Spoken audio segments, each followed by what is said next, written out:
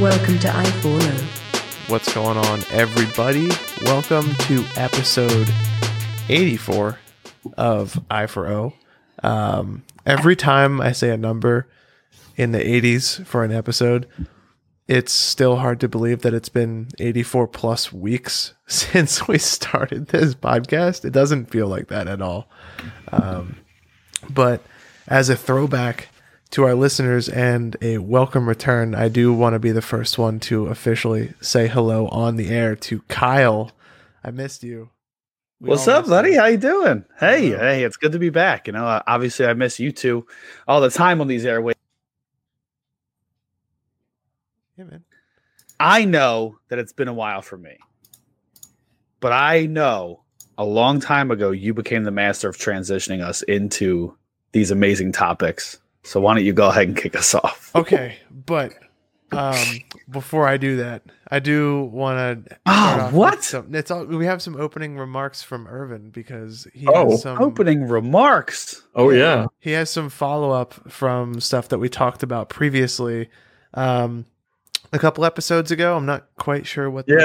One or two episodes ago, we talked about AT&T updating their Android phones to say 5GE instead of 4G, even though they don't have 5G technically. So they're like misinforming their customers. And then we read articles that their CEO was actually found it funny that people are finding it and good that are finding it confusing. It's just the whole thing is just weird. But it looks like now Apple's following suit with AT&T and the latest developer beta for iOS on the newer phones. It's beginning to show up for people on the AT&T network where It says 5GE instead of LTE. Because, just making up words for stuff is how you get a new standard rolled out. Exactly. I got 5G. It's through this free software update. How exciting. Literally nothing has changed. Isn't this like kind of how LGE isn't really anything significant in terms of actual 4G speeds? Like it's just a term that the industry applied and people were like, oh, that means fast. Like 4G is 4G. It is what it is. It's just, if you're getting 4G LTE, it's just the full capabilities of what 4G is able to do. But it's just ridiculous. And I like how it says this means that the iPhone XS is capable of 5GE. I'm like, okay, that's fine. Because I don't think last time I checked, means nothing. A single US phone has that bandwidth or has that capability. Right. Well, 5GE is not a thing, first of all. That doesn't exist. It's a made-up thing. It's made up My favorite part is that AT&T is trying to act like they're out in front of it by saying, oh, look, 5GE, baby. Look at us. 5G evolution. That's what they're calling it. Yeah. They're evolving beyond the times. This is something that T-Mobile, the exact same technology, just not calling it 5GE, rolled out in 2014. And 2014. That's 5 years for those of you who don't like math before right now. I love math. The reason mainly that I brought this up is I found it surprising that how much pressure that AT&T can put on Apple to actually update this. Because I know Apple's, wants to do the right thing. I think most companies do, like to represent the right technologies to the people, make sure, but I think there's a lot of money involved through AT&T, and I think there's a good relationship behind the scenes there because it was the first carrier that the iPhone launched on here in the US anyway.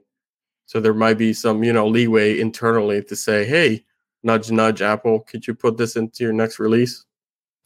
It's just, I just found it weird that Apple agreed to this. That's all. I like the T-Mobile tweets that they had where they had like sticky noted a 6G onto one of their phones. They were like, wow, it really is that easy. That's awesome. The reply from AT&T's vice president, the vice president of RAN, I don't know why they didn't provide the full acronym for what that means, but Maybe I'm just dumb and missing out on what that word should be, but he was saying it's ran. It means he used to run. Oh, the VP of ran the past. Yeah, tense. he's someone who used to run a lot. He's the VP of former runners. Oh, good. The past tense. He was saying, he's Sorry. like, all of these towers that are 5GE will ultimately have 5G capabilities. And it's like, yeah, sure, but won't that come from replacing most of the tower to begin with? Like, sure, the 5GE will come from the same physical location, but like, why? Like, the whole statement was just like, it was that cookie cutter, like, dance around the actual answer kind of like corporate political like BS type thing that they say. And they're like, but they were saying, how much capacity do you have? What software capabilities are available? But we very much will. Where we've deployed that infrastructure to support it, a lot of its software is upgradable to support 5G, but you have to worry about how many 5G handsets, how many users. You have to continue to serve a base of customers that have current handsets. And I honestly feel like that if you tell people that their phone doesn't support 5G, they will understand that, instead of making up this really weird term called 5GE, which means nothing to the consumer aside for the fact that it's on a line that eventually will support 5G capabilities, but still your handset will never have that full speed because no phone does in the US right now. Like, it doesn't make any sense. And I think that the more that news of 5G comes out, the more we're going to keep talking about this, just because of how ridiculous this whole premise is of 5G. And it really is like, I feel like it's the USB standard all over again. Like, everyone's got to be first to get their standard out.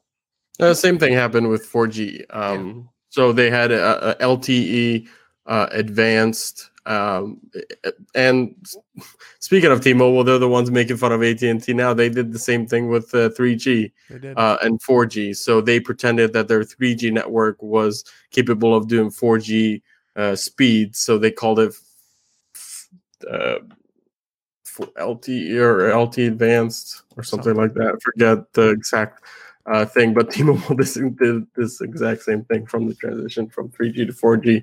So it's just funny that they're making fun of AT&T for doing the same thing for 5G. Yeah. And like, no one seems to be approaching 5G right at all. Like, this is already a mess. So yeah.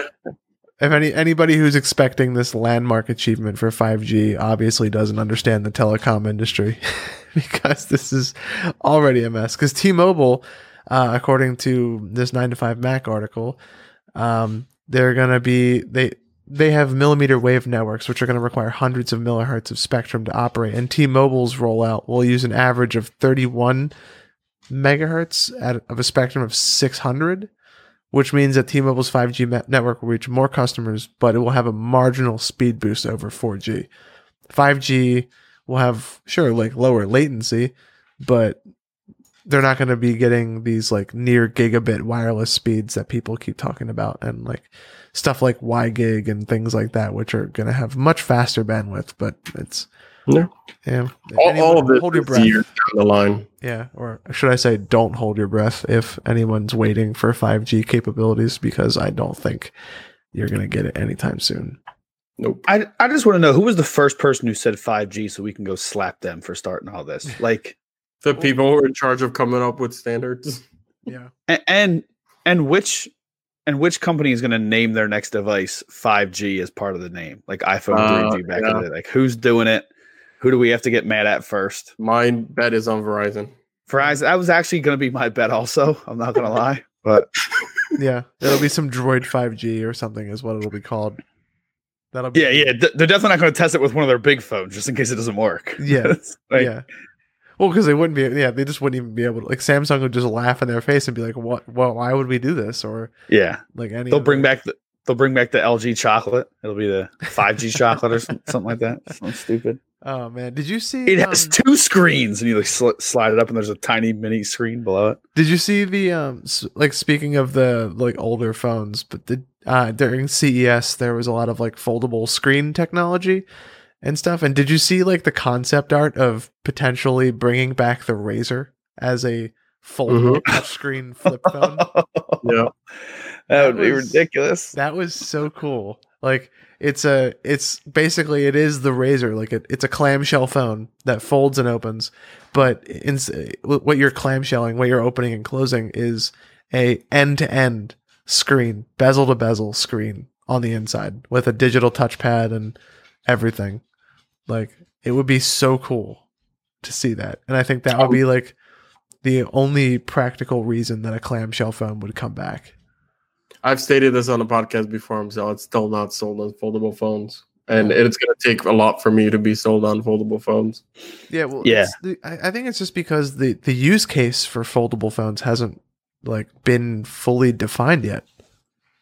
Like no one really knows why. Like why I need to know why I want one. Yeah, why? Yeah. Well, it would basically be to combine your tablet and your phone into one. I would imagine it would be bigger so you could fit stronger tech in it, so you could have the capabilities of an iPad Pro and then still have it turn into the size of your phone and be able to use it casually in that regard also. Yeah.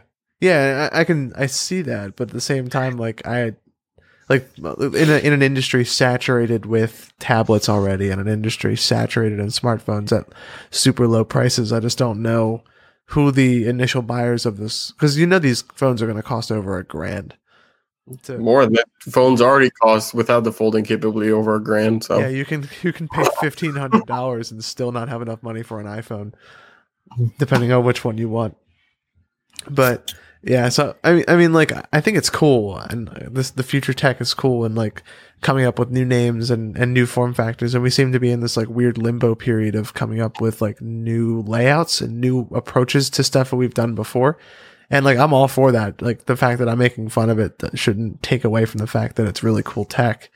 But like 5GE is dumb, but foldable phones I think has a place in the future when it eventually gets to that point, and when those use cases are defined, if that makes sense. It's funny because like I usually actually mention this as a joke in the past on episodes, but I mean you can kind of take the same idea and keep it in this style of conversation we're having now, a little more serious. Like I felt like for a while it was a battle between which one do we want?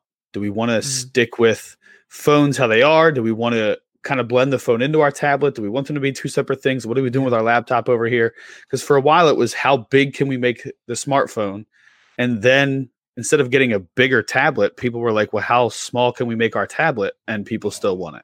Yeah. And then, now you have people adding keyboards to tablets and having folding of, I mean, like where the keyboard interacts with the tablet and that folds over, and you're adding in the foldability of a laptop and the ease of a laptop there. I feel like the more into this realm we get, the more we're kind of blending those three. All of our mobile devices are slowly becoming one. Like they're all melding into now, like you said, it has to be you have to take it case by case. You have to see what the actual uses could be for it.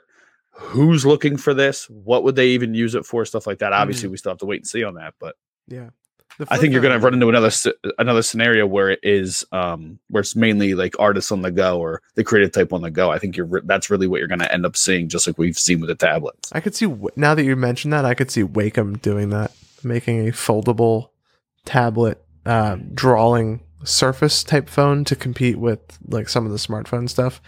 Like being able to take a full Wacom tablet with you somewhere. I could see that being a thing. That'd be pretty cool. Or who knows, maybe later in the podcast, Energizer has some information for us that can help out with this debate. New players in the smartphone game. Yeah. So we'll talk about that in a little bit. I don't want to spoil it for our listeners, Irvin. It's too good to talk about at the head of the show. Also, real quick, every time I see somebody with a clamshell phone now, unless it's on a clip on the outside of their pants, my first thought is that's a criminal for sure. No way, it's not a criminal. Yeah. So for all you clamshellers out there, just know we're judging all of you. Everybody needs to know what you do for a living if you have a clamshell phone.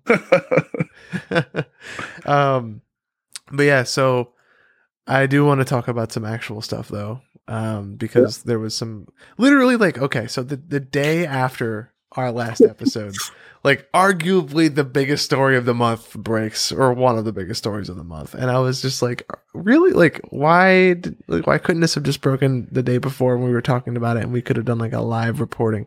So for those of you who don't know what I'm talking about, the conversation that we're about to have is Apple banning Facebook and now Google more recently. So it is, I guess, good that we waited, for revoking their app permissions. So after they have exploited loopholes in their systems to harvest data using, what's it called?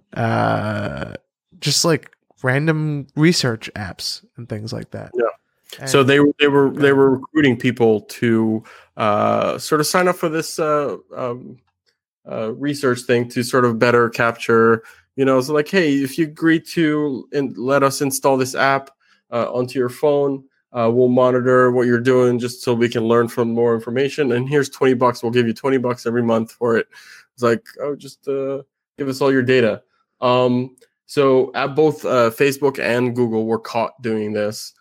First it was Facebook, then later on a similar app called Screenwise from Google was found, and these weren't distributed through the regular App Store. So you can go to the App Store and type in the names of these apps within. You just can't download it.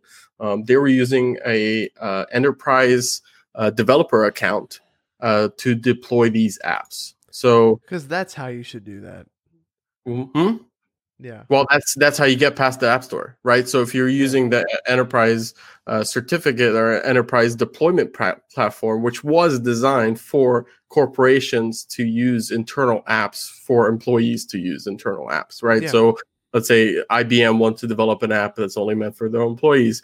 They're not going to put it in the App Store, so they want to just distribute it internally. That's the main use case for that type of functionality. But both Apple and Google were using it in other ways as well.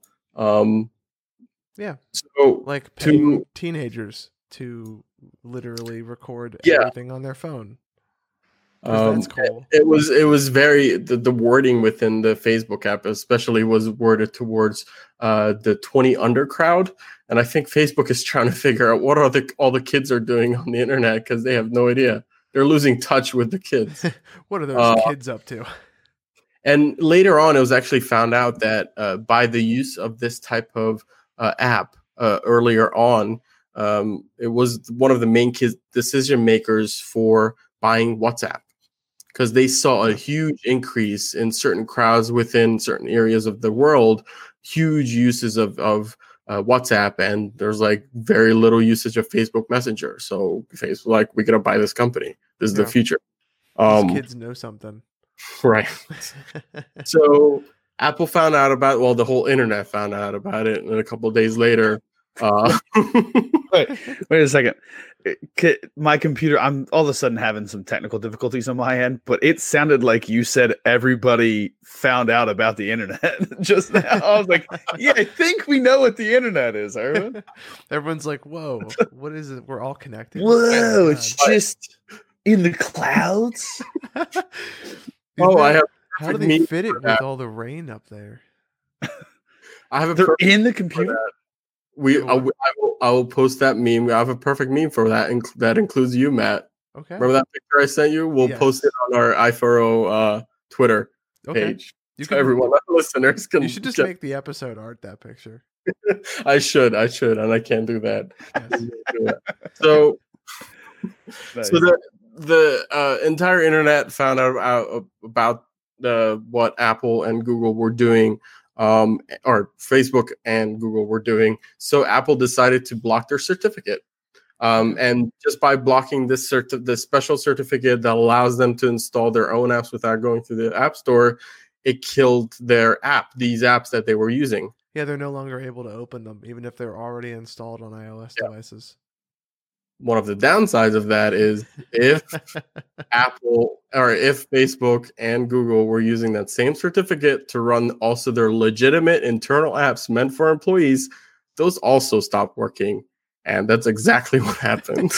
Facebook employees have to go talk to the people in the cafeteria to place orders for food now. They can't just order through their app. And also Google Buses for employees to help them with their commute also stopped working so they can see where their bus was at and how long it's taking to pick them up.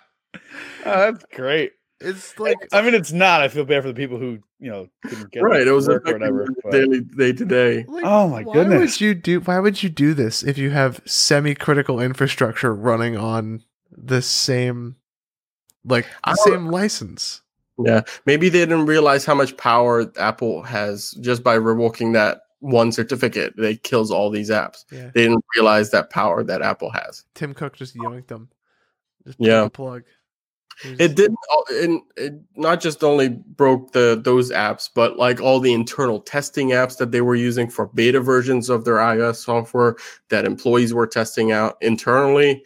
All of those broke. Like everything. Like the whole pretty much no work got done that day in terms of iOS development internally. all the developers had to go home. Yeah, somebody's trying to do that at work tomorrow, or Oh man! We need iOS apps. So it caused I'll figure it out. it caused quite a havoc at both companies, but both of these certificates have now been reinstated as of us reporting on this. Okay. Yeah, I didn't know that. I didn't hear about the follow up that they were reinstated. But can we talk about the fact that literally, if this was anybody else, their account would have been banned so fast. Right. Yes. So fast. What? I mean, we know that Apple has all this power. They would never. It's like, oh yeah, we'll remove Facebook app from the App Store completely because you violated this term of service. Yeah. They would never do that. No, they would never do that. Also, I hope my dog isn't too distracting for you. No, guys. not at all. It's improving the quality of the show exponentially. Okay. It's got. Oh yeah. I mean, come on. She was a little antsy. I'm trying to think of a good comparison of what this is like, and the only thing I could come up with quickly, and not hearing the beginning because of my technical difficulties, but looking through the article and what we've talked about is like Major League Baseball with the home run race in the late 90s, early 2000s. Okay. Like they knew that Sammy Sosa, Mark McGwire were probably doing steroids. Like they knew those two, Bonds, Clemens, like these dudes definitely on steroids. Barry Bonds' head has grown 18 sizes since last season. But they just let it go because ratings were going through the roof. They were like, you know what? No one's complained yet. We're counting our money. It's all good. And then one dude was like, yo, record should stand. I love Babe Ruth. I'm getting all you guys. And that was the end of it. So the hat's going to fall eventually where the wrong guy is going to do this stupid thing. And then this thing that Facebook did with trying to get around these permissions and everything. And then everybody's going to get revoked or they're going to have to change something or there's going to be it's going to fall eventually. But like you said, Facebook ain't going to be the guy. Like Mark McGwire was the sweetheart. He wasn't going to be the guy. But Bonds, who was already kind of cocky and kind of a jerk, sure, yeah, he can be the guy. That's fine. Yeah. But not Mark McGwire. He was our sweetheart. We can't do that. Somebody will take the fall, but it won't be Facebook because honestly, I think that doing that to Facebook would damage Apple, I think, just as much as it would damage Facebook because I'm sure that app is a cash cow for their store. And I'm sure that they make a ton of money off of just any of the ad revenue that comes through Facebook for the app. So I think. And also, can we talk about how we mentioned that they weren't getting enough information on the young generation through Facebook? Yeah. It officially went from, dude, it's not cool that your parents are on Facebook to now we are those people. And kids are like, you guys are on Facebook? Ew. Yeah. That's so gross. Facebook it just flipped. It's not considered the social network of parents and grandmas. No, it was our social network, and then we took it with us. We didn't leave it behind for the people behind us. We were like, no, this is just going to come. You're just throw it in the sack. We're bringing it along. He's in the red wagon. It's fine. The young kids got TikTok. That's it. Yeah, they got TikTok and Fortnite. That's it. Yep. They had WhatsApp for 12 minutes, and then Facebook put an end to that real fast. I talk to all of my friends on the Epic Games launcher. I don't talk to any of my friends in Facebook anymore. Dude, there's 5 years after us was Instagram, and Facebook was like, we got that. Yeah. And then a couple years after that, it was WhatsApp, and they're like, we got that too. And now I guess that Facebook is going to have to buy Fortnite. It's the only option. They were trying to get Snapchat, but Snapchat was like, "You're not getting that." Yeah, no. We got our good thing going over here. Yeah, they're like, "We got that, not you." I would not be shocked if they made some sort of partnership with Fortnite at some point. Yeah. So we don't know how many people actually sign up to use these apps. Of course, those numbers are not going to be released by these companies. But it might have been a good amount because they were. It's valuable data to both Google and Facebook to try to figure out what people are doing on their phones, especially iPhones, right? Because Google has all this data already on Android. If you go to your My Activity, you have an Android phone. Google already knows everything that you do on an Android phone. That's just baked in. But on iOS, everything's locked down because of Apple and the way that they developed their OS. So this was the only way for Facebook and Google to get sort of an insight into that system. So this data is quite valuable, especially here in the US where the iPhone usage is quite high, more than other countries. So a lot of users on iOS are valuable. They spend a lot of money on apps. It's typically the statistic that you see being quoted. They're higher spenders and they're more affluent or something like that. So these are valuable customers to both of these. Wasn't the actual term that they referred to them as whales? Oh, no. So that was referring to 13-year-old kids who were doing in-app purchases for $5,000 for Angry Birds within Facebook. And that was a term that I have not heard since the cryptocurrency boom. Not related to the story whatsoever, but it's quite hilarious. It's great that you brought that up. It's still just as ridiculous. Yeah. So an internal memo was caught by my camera can't focus on my face anymore. Internal memo was leaked. Email chain from internal Facebook support where someone from support is reaching out to someone else to say, hey, this kid just reached out to me. They accidentally charged like $5,000 worth of in-app purchases for Angry Birds. Should I refund them? And the person is confirming, is it the parents asking or the kid? It's like the kid. Just forget about him. These are all just whales. Just let him just. Oh my God. Grab the money. We're not going to refund them. I can't believe they would refer to them as whales. Yeah. I think that might have been in the show notes anyway, but no, I didn't put it in there. But that was a close runner up. And like people sign up to use these apps to give the data because they were giving $20 a pop every month for you to do this. Yeah, I mean that's money if you're 13, up to as young as 13. Yeah. This Can they even more than any allowance that you'll get? Is that even legal to have a 13-year-old? So if they were under 18, they had to get a parent's permission. Oh yeah, consent. Right, they had to consent. Yeah. But okay. Most parents, I don't know if they. Kyle, what would you do if your son came up to you? It was like, hey, I can download this app and get $20 a month. Just click approve here. I'd be like, yeah, you better get 50, dog. Like, $20 a month. Get out of here. No, I mean, in all realism, though, I would explain to him, depending on the age. I mean, right now he's 11, so right. I probably wouldn't leave it up to him. I would just make the call myself. No, yeah. But if he's 14, 15, he's getting a little bit closer to adulthood.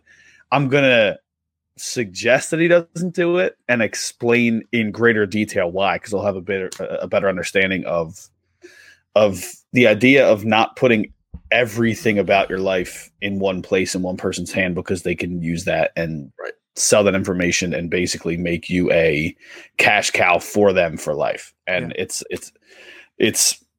unfortunate that a lot of us didn't have access to that knowledge as we grow up, but the more we can do to pass the information down to the next generation, I think we should. Yeah. But to be honest with you, I think I'm not trying to put other parents down, but I think you're more of an informed parent than a lot of parents. That's true too. Yeah. Right. So you would know to look out for these type of things, or hey, what are you installing on your phone? Yeah. I know plenty of people who, as soon as I read this story, I was like, I know people who would not care if their kid was like, hey, so some stranger came up to me in the park and said I can install this app for $20 a month, and they just use it for data. And they'd be like, yeah, sure, whatever, it's fine. Just your stupid gadget, whatever, it doesn't matter. The weird guy What's in the data even lot- mean? The weird guy in the parking lot, that was Mark Zuckerberg. Yeah, that's exactly. So it's old Zucks, just It is. Man, He's got his hoodie up. It's like a kid trying to sell some data. I'm buying. I want to out here buying his data, son. What you got? Yeah. Let me see them apps. Yeah, we need data on that app. Yeah, man. So just to roll into the next topic, much like how Facebook and Apple or Facebook and Google learned that their internal apps may not last forever. A lot of people in the Nintendo Wii shop and the Wii Store channel recently learned Oh man, nothing lasts forever, who were digital game owners. I'm trying to hold it together through this segue, but I can't. It's too hard. But so for those people who do not know about the Nintendo Wii Store channel, it was a store service in basically like any online media platform where you can go and buy older games, and you can buy even, I think, all the way back to retro, older console Nintendo classic games for the Wii. They shut that service down. So if you did not have any of your purchases installed on any of your devices, then you are SOL and you cannot get those apps ever again. So this is one of the perils of the modern digital age. And I think it is just another product of just the risk you take when owning all digital copies that's owned under a proprietary store. The same thing could happen to anybody. So it could happen to iTunes users. It could happen to people on the Switch like myself who have all digital games. It could happen to anyone on Sony's network if Sony shuts down their online store for the PlayStation or something. Like, nothing truly lasts forever, and this is kind of redefining what it truly means to own something in the digital age. And I'm like, it's concerning. I think this is going to be a part of a different conversation that has to happen at some point. And I think that as these bigger platforms such as Nintendo do this, I think that this conversation is going to get pushed more into the front, more into the limelight. And this was something, honestly, that a lot of, I think, tech enthusiasts and people who are more in touch with the tech industry were worried about, but it was something that a lot of people might very easily take for granted. And I even am guilty of it, because I was like, oh yeah, I'll just get all digital on my Switch. That's fine. Not knowing that if for whatever reason the eShop shuts down, I'm out of luck and can't get games. So, like, Kyle, I'm curious with your knowledge of gaming, what your thoughts are on this. I think this is something that you'd have a pretty good opinion for. Well, yeah, and I think that the one thing that you don't have to worry about, but you're right, it could be a potential issue down the road, is like Nintendo didn't seem to buy into the internet, it seemed. And I know that sounds like ridiculous, but they were kind of just like doing their own thing, and they're like, oh, people want access to classic games, sure, we'll give them this little icon store type thing. But like, that system didn't do the internet and digital very well, and the Wii U didn't do it much better. And it's a common theme that Nintendo seems to be underprepared for the future. Except, I mean, the Switch is a hit. Don't get me wrong. I'm not trying to badmouth Nintendo overall, but for a little while there, that kind of seemed to be the trend. And it's like you said, I think that it's redefining. I mean, let me take a step back. The Wii console itself is one of the most successful consoles to have ever existed. People didn't even care about the games. The games were not successful. Outside of Mario and Donkey Kong, Wii Sports, the games were not successful. And Wii Sports. Wii Sports is considered the greatest selling video game of all time because it was sold with the console. Yeah. But I can't tell you how many people I sold a Wii and a copy of Wii Sports 2, and that's it. We would have sales where it was like buy two, get one free on everything pre-owned, including consoles. I'd be like, all right, you have your console, you have Wii Sports. Do you want an extra controller? No.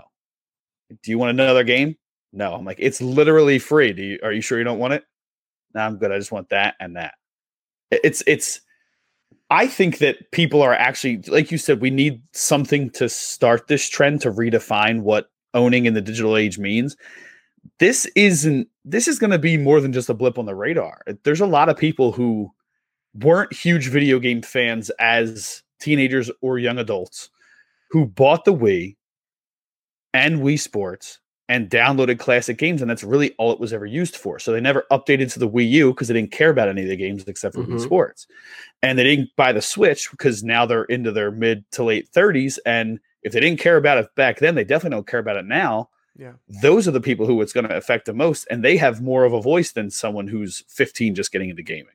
It's the people who are going to make noise are like, hey, the people who don't understand how digital works, the people who someone had to show how to buy digital games on the Wii are going to be like, what happened to all my games? Now, the one thing that Nintendo is standing on at this moment is that you will be able to currently access anything that you had downloaded already. If it was on the console, not for re-download. If you had purchased it and you deleted it, it's gone. Whereas when the site was when the service was still active, you obviously had access to everything still, and the ability to re-download. And it's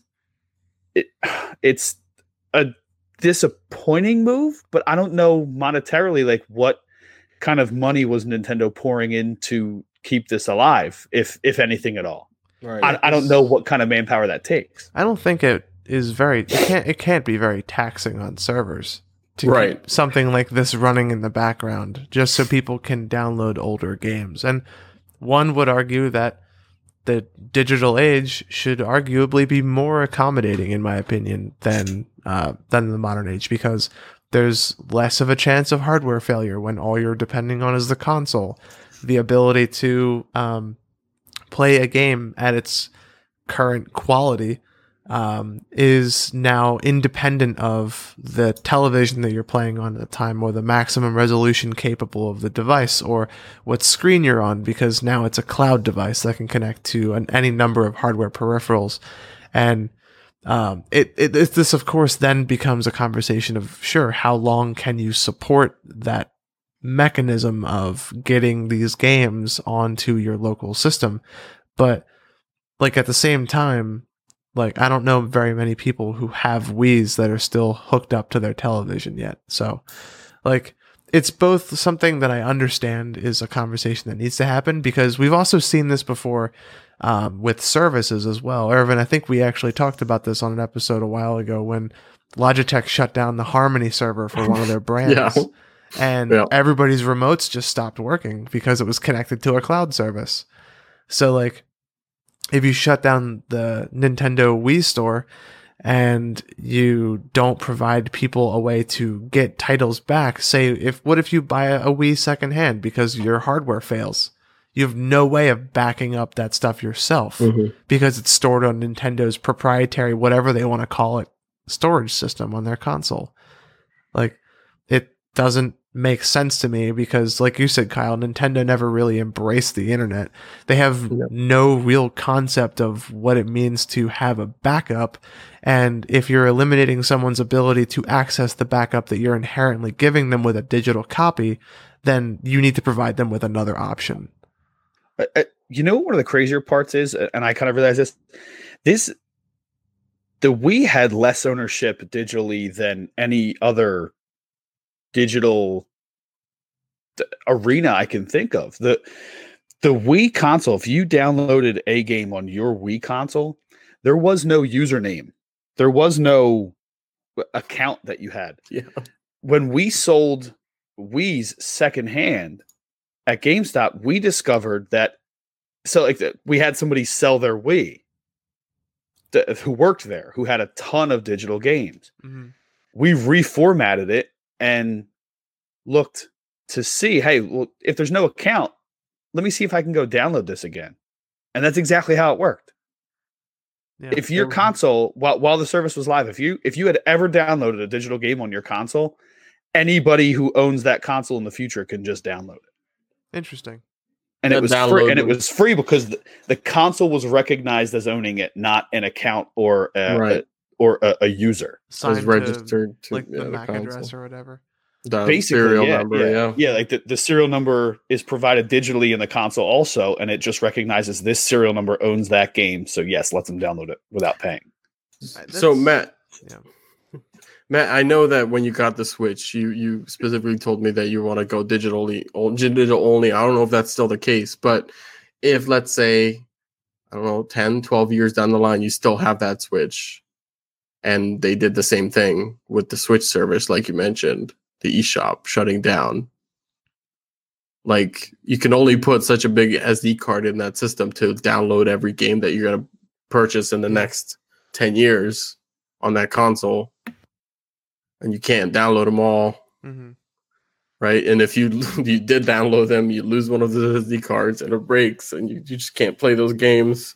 What would your reaction be? I would be. You spent all that money and it's just gone. Well, the way that I may not be a fair example to ask that question purely because the way that I've always looked at game purchases is I consider that a sunk cost the second I buy it is, and also the second that I purchase it, once I get what to me that I personally deem as $50 worth or however much that I paid for that game, whenever I like get to that point, like whatever happens, happens. But like you're saying with the SD cards, at least with the Switch, I have that opportunity to possibly have them provide through a software update some way to back up that information onto a traditional hard drive.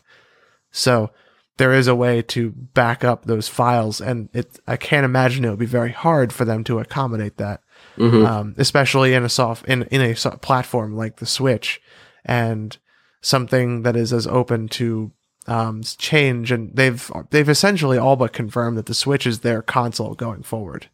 So I feel like going forward, we're just going to see iterations of the Switch going forward. So I feel like it would behoove them to provide us some way to back up or store this information in the cloud. Yeah. I think a lot of this uproar has to do with retro gaming. I know there's been a huge resurgence with all the classic series of these consoles that are coming out, with the NES, SNES, and the PlayStation 1. But like prior to that, when the Wii came out, other than piracy, you didn't really have another option to play these classic games. And a lot of people put a lot of money into buying these console games because it was a great emulation device for the Wii, because Nintendo built it. They built NES or all their systems that they built in the past. They know the code. They know how to develop the best emulator possible for that hardware. So all the games work great on it. And I think the early emulators built off of cracked Wii emulators, if I'm not mistaken. Yeah. It was like Wii, and I think Wii U, I think, was also used. But yeah, that's neither here nor there. But like a lot of people, if they don't want to go down the piracy route, which most people don't, it's very niche sort of people who are like, okay, I'm going to build a Raspberry Pi, put RetroPie on it, and have all these ROMs, get it from whatever source that I get it from, put it on, hook it up to my TV. Yes, some people will do that, a certain percentage, but I think majority of people is like, if they grew up playing those games, it's like, ooh, now I have an easy access to these classic games that I used to play as a kid on my Wii. Just hook it up, buy it, and maybe from time to time on weekends they pull out their console, their old console, and they're like, hey, let's play a couple rounds of Castlevania or Super Mario Brothers, whatever it may be. Yeah, no, and I so like those type of user might be the more majority of this uproar. That's my guess. It's like, oh no, if I didn't download it, that game is gone now, and now they may turn to privacy. It's like how they started Googling and they find sources on the internet to get it other ways. Yeah, it does seem that they've learned their lesson in a way from not knowing how to do the internet, but that like they're officially doing, not to take out the paid membership part, they're doing like official official accounts on the consoles themselves. Yeah. The paid membership has a way to track. They have the SD card. I mean, they have a few different options that they did not previously make available. And I mean, for them specifically, that's a good thing. But I mean, I think the more surprising thing is looking at how far behind the times they were. It's not like there wasn't examples out there for this already. The PS2 original Xbox already existed. Did the 360 and PS3 already come out by the time the Wii was out? I mean, I'm pretty sure both of those same time.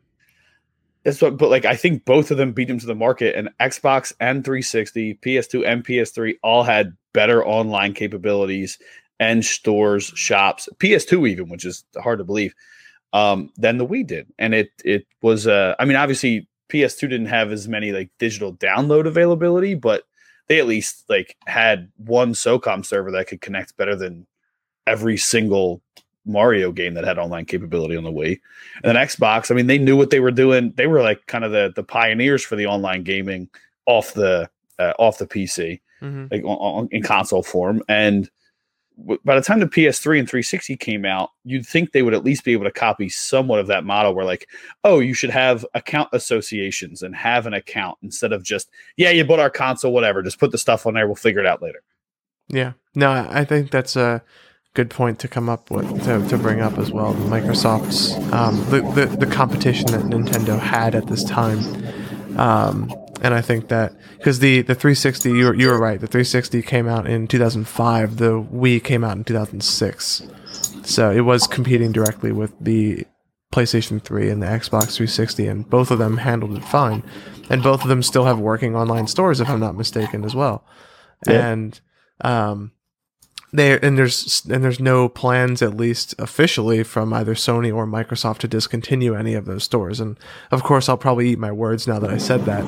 There'll probably be something that comes out that they announce the next day that will make me regret saying that. But Microsoft has just made more and more of their games backwards compatible. Yeah, especially in digital form. Like any 360 game that is part of the free games with gold is also playable on Xbox One. Yeah. So even if it wasn't announced, if it comes out as a free game with gold that month, that's the announcement that you can play it on your Xbox One. Yeah. They have like fully embraced backwards compatibility, and Nintendo has not integrating their networks. Yeah. Yeah. At all. Because the Switch eShop is not connected to the DS eShop, which was not connected to the Wii U eShop, which was not connected to the Wii's eShop. So they're all separate entities and they're all different components. And they've just never really been good at having these combined networks. One thing to add on to the Wii getting rid of the shop, they're also getting rid of the tool that allowed you to transfer the games from your Wii to your Wii U, your digital downloads. Oh, good. So if they're on your Wii, that's where they will be forever. Don't delete them. Don't do anything. They're stuck there forever. Nice. And I think this whole story does end up kind of coming back to what Irvin was talking about with piracy too. Like, I think this is ultimately what a lot of people are going to be concerned about, because kind of going off of everything we were saying before, Nintendo isn't really good at either backwards compatibility or being on the internet as a company. And it's been one of their biggest shortcomings, I think, with, especially when you look at the success of the NES Classic and the SNES Classic. Like, I think there is definitely a dormant market there for these old retro games. And the fact that they've largely ignored that market for decades now, I think, is something that is a big mistake on Nintendo's part. And I think it would be good for them to like actually put time and effort into revamping that. So I think that's something that Nintendo needs to work on with Nintendo. They got to work this out themselves. They do got to work this something. They got to figure it out. Hope they will. Yep. So while Nintendo has been killing their online stores for their old consoles, Firefox is planning on killing autoplay video across. You just get right to it there, huh? I did. I'm proud of you for that one. Thank you. You just decided. So hey, that's the end of this topic.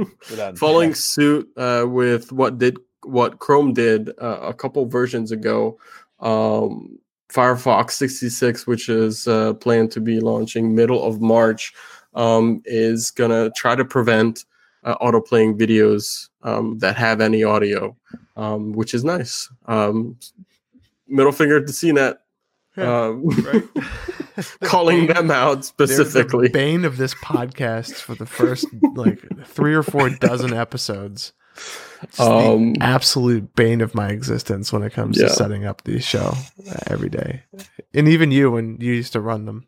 Oh yeah. Just definitely. like load up a video, just bam, autoplay. And I can't tell you how many times I've And then I actively avoided CNET articles for show notes. They're officially on our blacklist. On our blacklist. No-goes, along with 11 Alive now, that one website that I was looking at on the pre-show.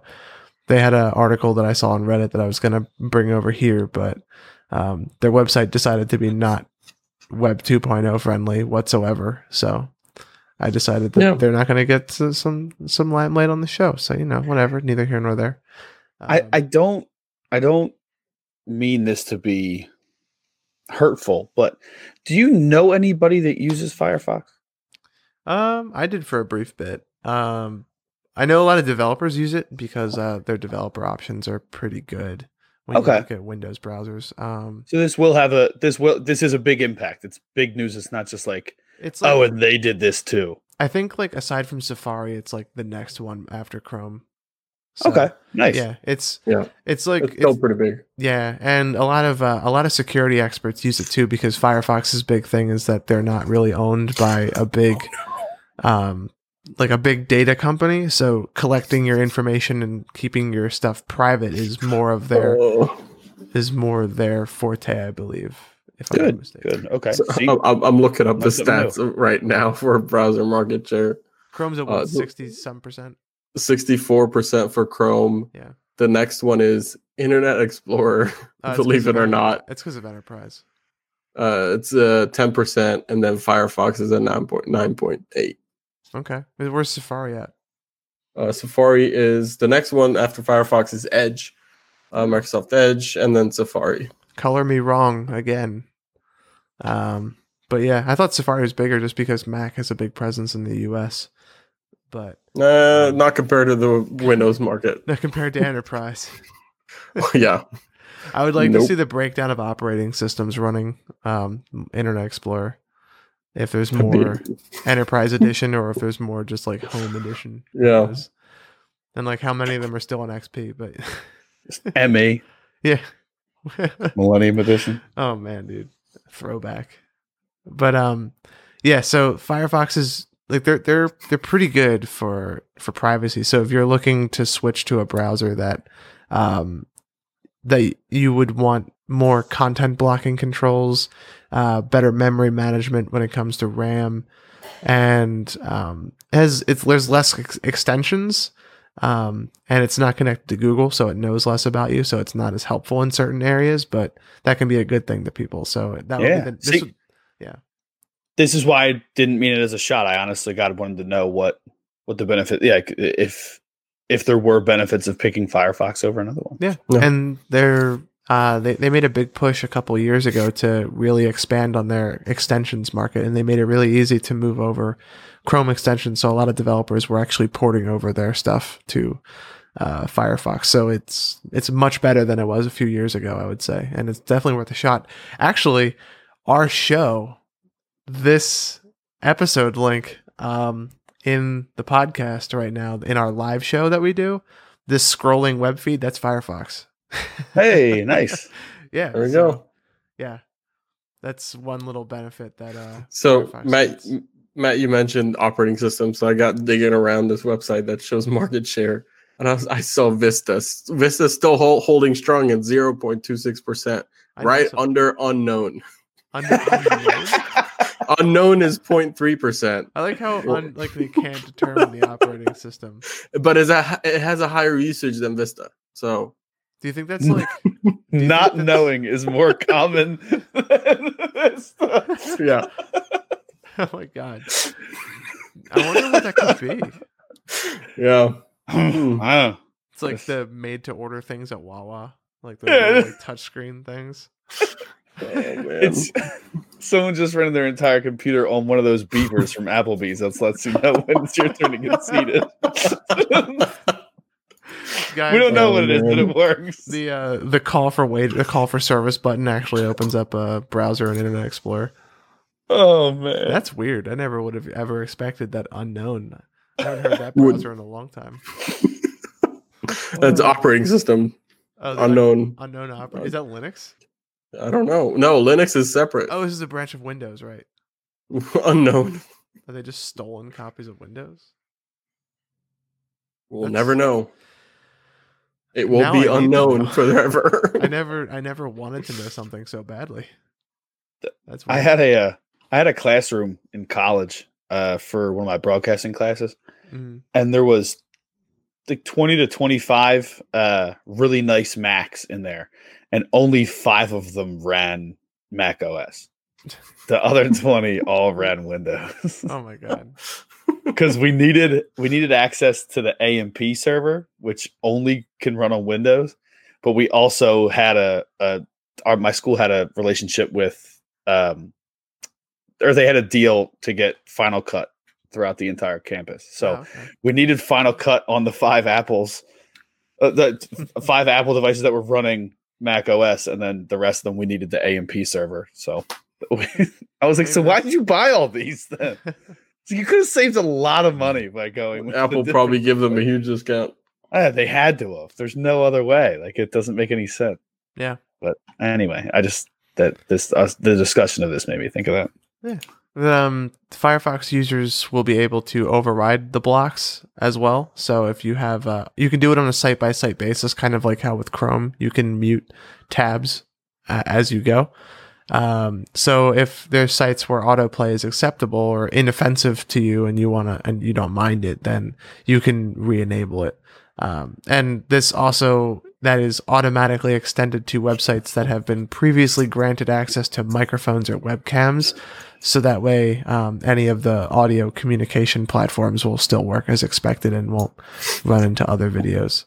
Remember when auto-playing audio on your website as soon as you went on was like a big thing Yeah, back in the early 2000s? that was back when Flash was in.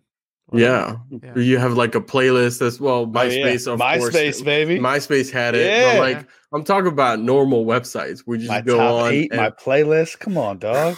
and it would just automatically start playing as soon as you launch the I can't website. tell you how many websites I went on where the first words that I heard were "Congratulations, you won!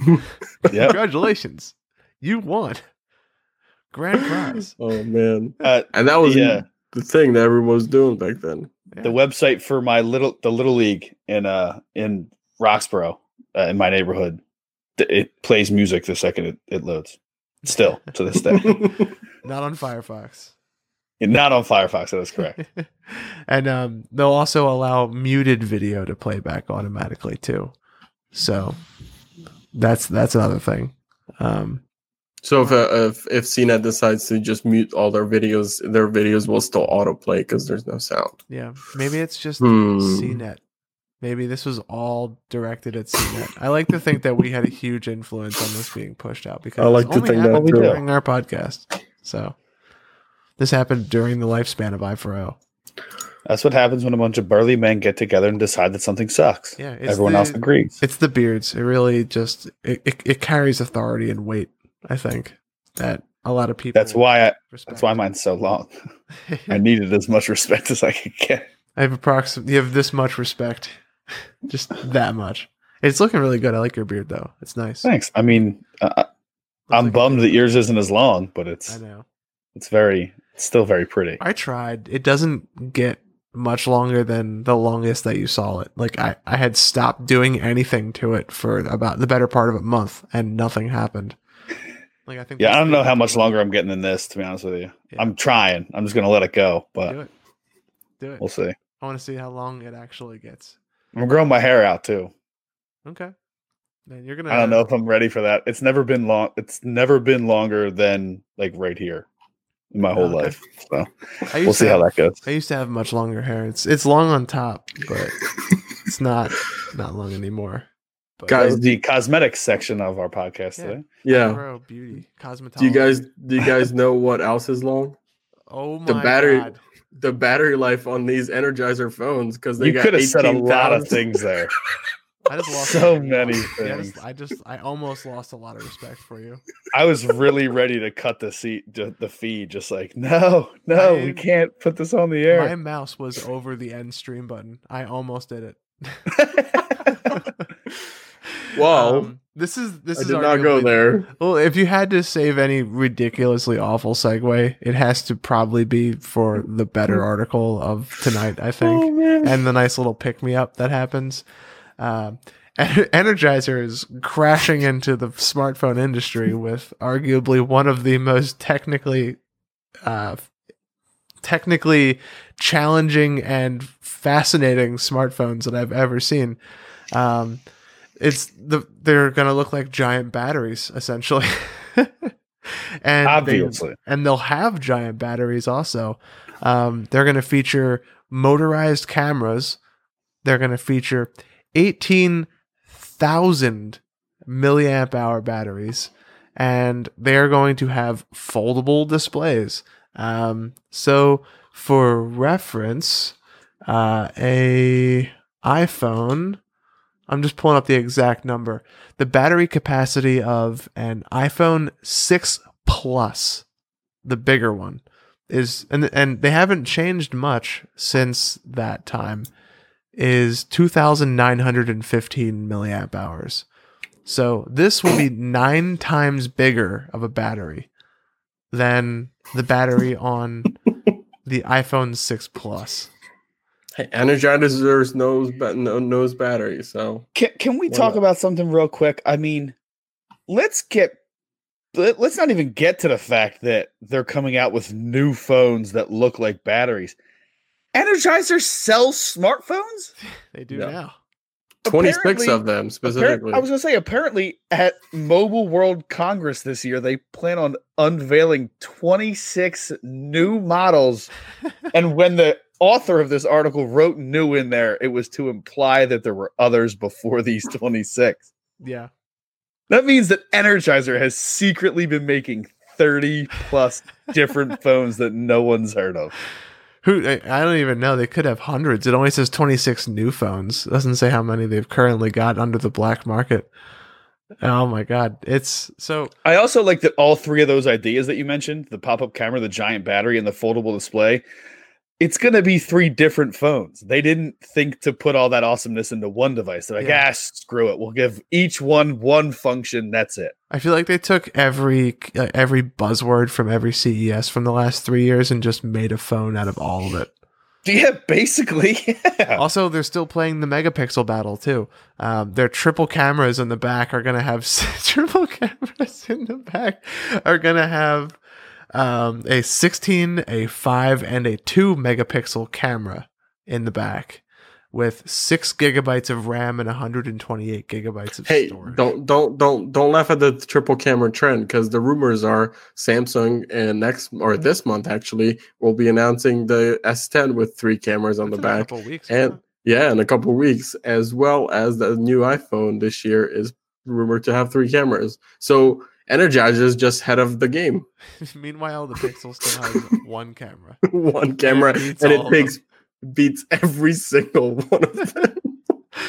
Oh man, I feel like this is first we had the megapixel game, which Sony is still playing, and they're the only player in that game now. Where they have like 25 megapixel cameras, and Lytro still beats all of them. No, not Lytro. What's the other company? I don't know. That's not Lytro. Now you're going to see like the meme that we saw last year where you see smartphones where the whole back of the phone is just dotted with cameras. Like I feel like we're getting closer and closer to that being a reality than ever before. We don't have the light camera. The light camera? Yeah, I'll put a link right in the show notes so you can pull it up on the stream. Okay. But that light camera, it's been out for I think 2 years now. That's where we're headed. Let's see. You pull that up in the stream. Oh yeah, this is where we're headed. I have seen this. Let me duplicate this for the people watching the stream. That's where we're headed. It looks like Swiss cheese, dude. It's sold out.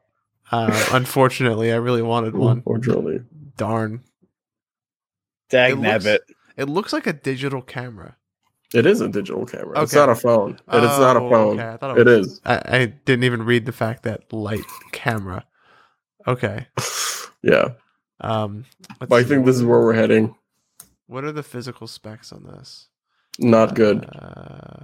No, I'm trying to see the. This only has a 4,000 milliamp hour battery. They're nowhere close to Energizer, coming in at 18,000. But they're 52 megapixel resolution. That's ridiculous. Yeah, it has 16 individual modules. The light camera. It has 528 millimeter f2.0, and 570 millimeter and 650 millimeter focal lengths at full frame, and all of them are 16 individual 13 megapixels sensors. I just want to find one dude who, not for financial reasons, went, you know what? I'm going to get the Energizer phone. Yeah. Like, what dude was like, with all the options out there and able to afford all of them, was like, Energizer. Got to go with a name I trust. Well, we're going to find out in July when they unveil Jesus. their phone lines that come out. They're going to, and I can't wait to see one of these. They're going to be released in, so there's going to be the U620S Pop. That is going to release in July, and the U630S Pop will have 4 gigs of RAM and 64 gigs of storage, so a cheaper, lower tier version. I think possibly the iPhone XR will be coming out in June. We don't know what these phones are going to look like. I have no idea how they're going to get an 18,000 milliamp hour battery to fold. It's going to be thick with like 4 Cs at least. At least 4 Cs. But they will be debuting these phones at Mobile World Congress, like you said, which is February 25th. So I will be for sure watching that very closely. And the first pictures, I will try to tweet them out on i4O for sure, because this is like, is Energizer drunk? Like, I don't know. We'll find out at Mobile World Congress if they're drunk or not. So there's one thing that I am interested from this, though. Like, all jokes aside, if any of these extreme ideas that they're trying to come out with work, the phones are being made by a company. Was it Avenir Telecom? It's a French company. They've been selling low spec phones for years under Energizer license, which again blows my mind that Energizer has phones. If they are making edge to edge displays, pop up cameras, these huge batteries, if they're making these things work, imagine what is going to happen. Like, if they come out and are successful, imagine what's going to happen when Samsung and Apple turn around and go, "Oh, it worked for you. All right, let's take it and see what happens." Yeah. I think we make jokes, but this could be the kick to the next generation of phones. It could. There's a lot of things that it could also crash and burn. Yeah, but it definitely has a lot of things going for it. I'm not sure how well the P70 and P22 MediaTek Helio chipset is going to work. I'm pretty sure it's a fairly old chipset. It's not a Snapdragon by any means. But like you said, the fact that a company that's been flying under the license of Energizer, that's been this tiny telecom company in France, can come up with a phone like this, it does like say a lot about where people are and like where the industry is. And the article goes into that a little bit too towards the end. And like and we've been saying this for not only this episode, but going back a few episodes, that arguably we are at peak smartphone. Like, I don't think there's much left to do with smartphones. So we're seeing these like crazy innovations that come out of nowhere from random companies. And we're seeing these like wildly, like arguably you could call this innovative, because I don't think many people realize they might want an 18,000 milliamp hour battery. And if all this does is make batteries at that capacity smaller, then who knows, maybe it does benefit the industry. But I think every crazy idea does deserve some time in the sun, whether it's us making jokes about it or if it's a legitimate device. And I think it kind of goes in line with foldable phones, even though this one is a foldable phone, in that like once the market is found for something like this, then it's kind of the sky's the limit. So that's kind of where I'm at with that. I totally agree. And I think that it's like it's fascinating just where the industry itself is and what people are just pumping out year after year. And we've touched on this in previous episodes, and I think we even touched on it earlier. It's finding out what people want before they know that that's what they wanted. Yeah. And it's funny to reference the Wii, reference Nintendo. They've been good at that recently with the Wii. Who knew that we wanted the ability to hold a controller and go like this and watch it happen? We didn't know that we wanted that. Yeah. And then they said, well, how about we do the same thing, but we give you a tablet on top of it so you can interact directly. And now what if we can just take the whole thing and go, like, it's none of us wanted any of that. Nobody was asking, like, when are they going to make this console portable? But then Nintendo did it. And we were like, this is genius. Like, why didn't anybody think of this? Yeah. Well, people like Energizer are doing it. Mm-hmm. And they're like, even if we have to be the test subject, we're good. Like you said, we're going to get our moment on this in the sun, even if it's the moment right before we crash into it and burn forever. We're going to have that moment where we were the first ones who hit this, or we were the ones who started the trend of the foldable, or we made it capable for these super powerful batteries to be small enough to be in these phones. Yeah. Like maybe they are just the first one, not the best one. And sometimes that's what you need to get yourself exposed. Yeah.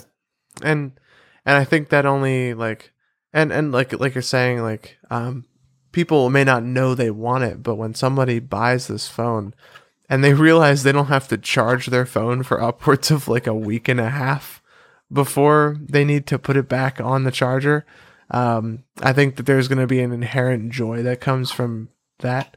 And I think this phone could be a hit in the industry of people who don't care about smartphones. The people, those criminals walking around with those clamshell phones, this might be something that carries them over into the future of the industry. And for a more modern reference, also, I just wanted to follow up on this. This phone has an 18,000 milliamp hour battery. The iPhone 10 has a 2,716 milliamp hour battery. I was going to say, man, I was going to cut in and be like, dude, I'm an iPhone user. All I need is it to last a day. I don't need a week, dude. Just give me one full day on that thing. I'm good. No, stop. Too much battery. We don't need this. I don't know what to do with it now. I lost my charger. That's how long ago I plugged it in. Yeah, that would actually be a legitimate problem. But yeah, so I think that's just like kind of just where we're at in the industry. So I think this is kind of just hilarious that phones are capable of doing this, and companies that are under the guise of Energizer are coming out with this crazy tech.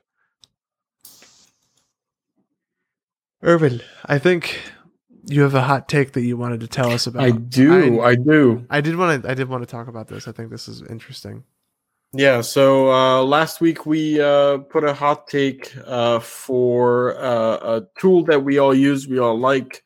That was Authy to get your two-factor authentication rolling for all the different services they offer out there. And this week, Google actually dropped a tool today relating to password security. So they put out an extension for Chrome that you can download that'll automatically go ahead and check any password that you type in within Chrome to see if that password has been part of any recent breaches. So this is a pretty awesome tool. So if you want to be secure, they should probably build this directly into the Chrome, to be honest with you. Yeah. But they might do that in the future. But right now we have this Chrome extension. So if you use Chrome already, just install this extension, let it run, and anytime you log into a service, Google might pop up to say, hey, this exact password was found at a breach online, and it's your password is exposed on the internet. You should probably change it. And Google does now offer sort of a password generation, password management tool internally, so you don't have to get like a third-party app. So it'll generate like a secure password for you and remember it if you want to do that. So just wanted to put that out there. It was launched today, so it's fresh news. I like that. I will you be can doing go that ahead right and after this episode. download it. So I make wonder sure if you're they secure. reference the same list that I am seeding on my server. Yeah, so they haven't specifically called out Have I Been Pwned in their database. They might be using their internal one. I know. Because Have I Been Pwned is open source. Yeah. And that's So it uses. They have. They have stated they have over 4 billion credentials that we know of that have been compromised. So it looks at those 4 billion credentials, but again, we don't know what that source is. Mm-hmm. Maybe Google just compiled that using the same source that Have I Been Pwned does, but separately. We don't know. Also, I think I think I noticed. Speaking of which, as those collection hacks have been coming out, that file that my server has been maintaining has become a lot larger. Yeah. So I can imagine. And for those people who are wondering, no, I'm not harvesting passwords. Yes. You can either donate. So this is the Have I Been Pwned service, and this is a service that we've talked about several times before on this podcast. It's a open source website and service that is run by security experts and people who are in the industry and care about making sure people are informed about breaches. This kind of goes on the heels of what everyone's saying with this service that Google is providing, because it's a very similar thing. You can actually go and type in your email or type in passwords or anything, and it'll tell you if that email or if that password is listed in a list of known breaches. So, and it goes off of all of the biggest hacks that have happened arguably ever since like the early internet. And it's incredibly useful. And you can either donate to this service or you can do what I'm doing. And you can offer to seed this list of passwords, which takes a little bit of strain off of their servers, and it saves them a bit of bandwidth. So it kind of helps reduce their server costs a little bit. So that's what I'm doing. I'm not harvesting passwords. I'm reducing the server cost of this free service that offers a fantastic thing to the security industry, especially because it's all open source and it's all available publicly. Can you make that information available for our listeners? I can. Yeah, it's been in a couple show notes before, but I'll put it again for sure. Put that in there again. Yeah. I think it's probably been in more shows than I have, so. They'll have to run the list, see if we can get an attendance list of Have I Been Pwned. Also, we're talking about what the greatest breaches of all time. Is that what we're talking about? You guys want to come up with your top 3 for next week's episode, or we can go full on like sports style argument over our top 3 breaches of all time? There's the collection, or regular topics. Either one, whatever you guys want. I'm here for First Take Radio, but that's just me. I'm good for any of this. I'm good for any and all of this. The podcast is changing, and we need to change with it. So we'll just talk about passwords from now on. The podcast will actually just evolve into a series of week-long 3-hour episodes where I just list passwords.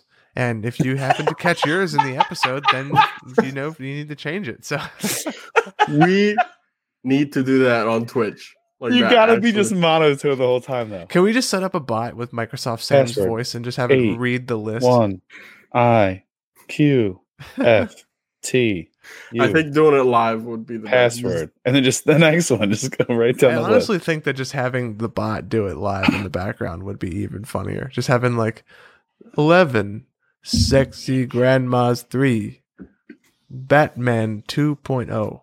Hunter 2 is like, and every once in a while, one of us like just gives like a station ID. Hey guys, remember you're listening to Industry 4.0 here on iTunes. Welcome to Password Check back Radio. in with us for a regular episode next week. Back to your list, and then you just like hear us like having a drink in the background. Yeah, welcome to Password Radio.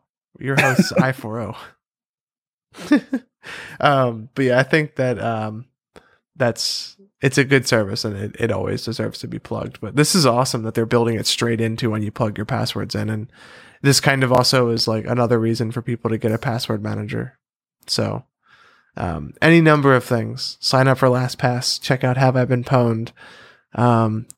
Do develop. If you're a developer, do this to your website, Google, something like that. I think it's all beneficial and makes everybody safer in the end. Agreed. Yeah. Any final takes, Urban, before we end the show? Password 123 is not a good password. Yeah, password 123 is not a good password. Neither is Hunter 2. Neither is password where the S's are dollar signs. Yeah. Lead speak is not a valid form of encryption. No, it's not. It is not. Yeah, we've all learned it. We know how to check for that. Yeah, it's all about to answer that seriously, it's all about entropy. The higher entropy your password has, the more secure it is. So entropy, the easiest way to describe entropy is basically saying if I have to read you my password, the longer it takes for me to read you my password, whether it's spelling it out or saying it, the higher the entropy is. So you can just do that. Just add a bunch of gibberish to the end of a password you already know. So that's that. That's all I wanted to say. We should do an episode specifically on password security, I think. Or have that. If you're creating a new account, make sure you make your password just to start. You can change it later if you want. I40 is the best. That's fine. That's always a secure password. Always. That's good, especially when you do that late speak. And you can make the O a 0, stuff like that. Just in case. It's not a 0? Just in case if the username is taken. It can be. It is what you want it to be. That's the thing. I think I'm on the wrong podcast, guys. I gotta go. We're open to interpretation. Okay. Let's end this thing. It's tailing off. So I just wanted to give a resounding thank you for all of our listeners bearing with us during these trying times of trying to get these episodes out when and however we can. But we're still here for you guys, so we're still trying to do it. Like I said, there are some changes coming through the pipelines, so keep an eye on the Twitter account for all of this information. And get ready for what could very well be an exciting 2019, because you have Energizer coming out with new phones right around the corner, and you have a big change coming to I4O. So your two favorite brands right there. That's it. That's the only two on my list. But if you want to tell a friend about our podcast, that would be much appreciated. You could point them to any one of our streaming platforms. You can find us on Spotify, Podbean, Google Play, iTunes, Stitcher. We tweet very often, as often as we can, and all of our episodes get posted to Facebook, so you can check us out there as well. We also stream weekly live to Twitch and YouTube. So if you want to check us out, just keep an eye on the Twitter, and they will post a notification when we are prepping to go live. So with that being said, this has been episode 84, and we'll see you guys in the next one. If I can figure out how to segue again, because this thing has again stopped working. So we're just going to sit here for a minute. We're still here. Yep. Hold on. Well, okay. I'll take a minute. I'll at least cover for you. Thank you two for welcoming me back, even though I've been inconsistent. And to the listeners, I hope you guys are glad that I'm back. I appreciate every time I'm welcomed back with open arms. I'm just, my inconsistent schedule leads to me not being here as often.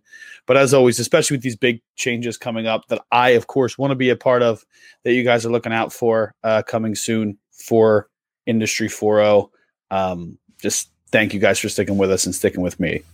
Yeah. Thanks, Kyle. Always good to have you on here. All right. See you guys.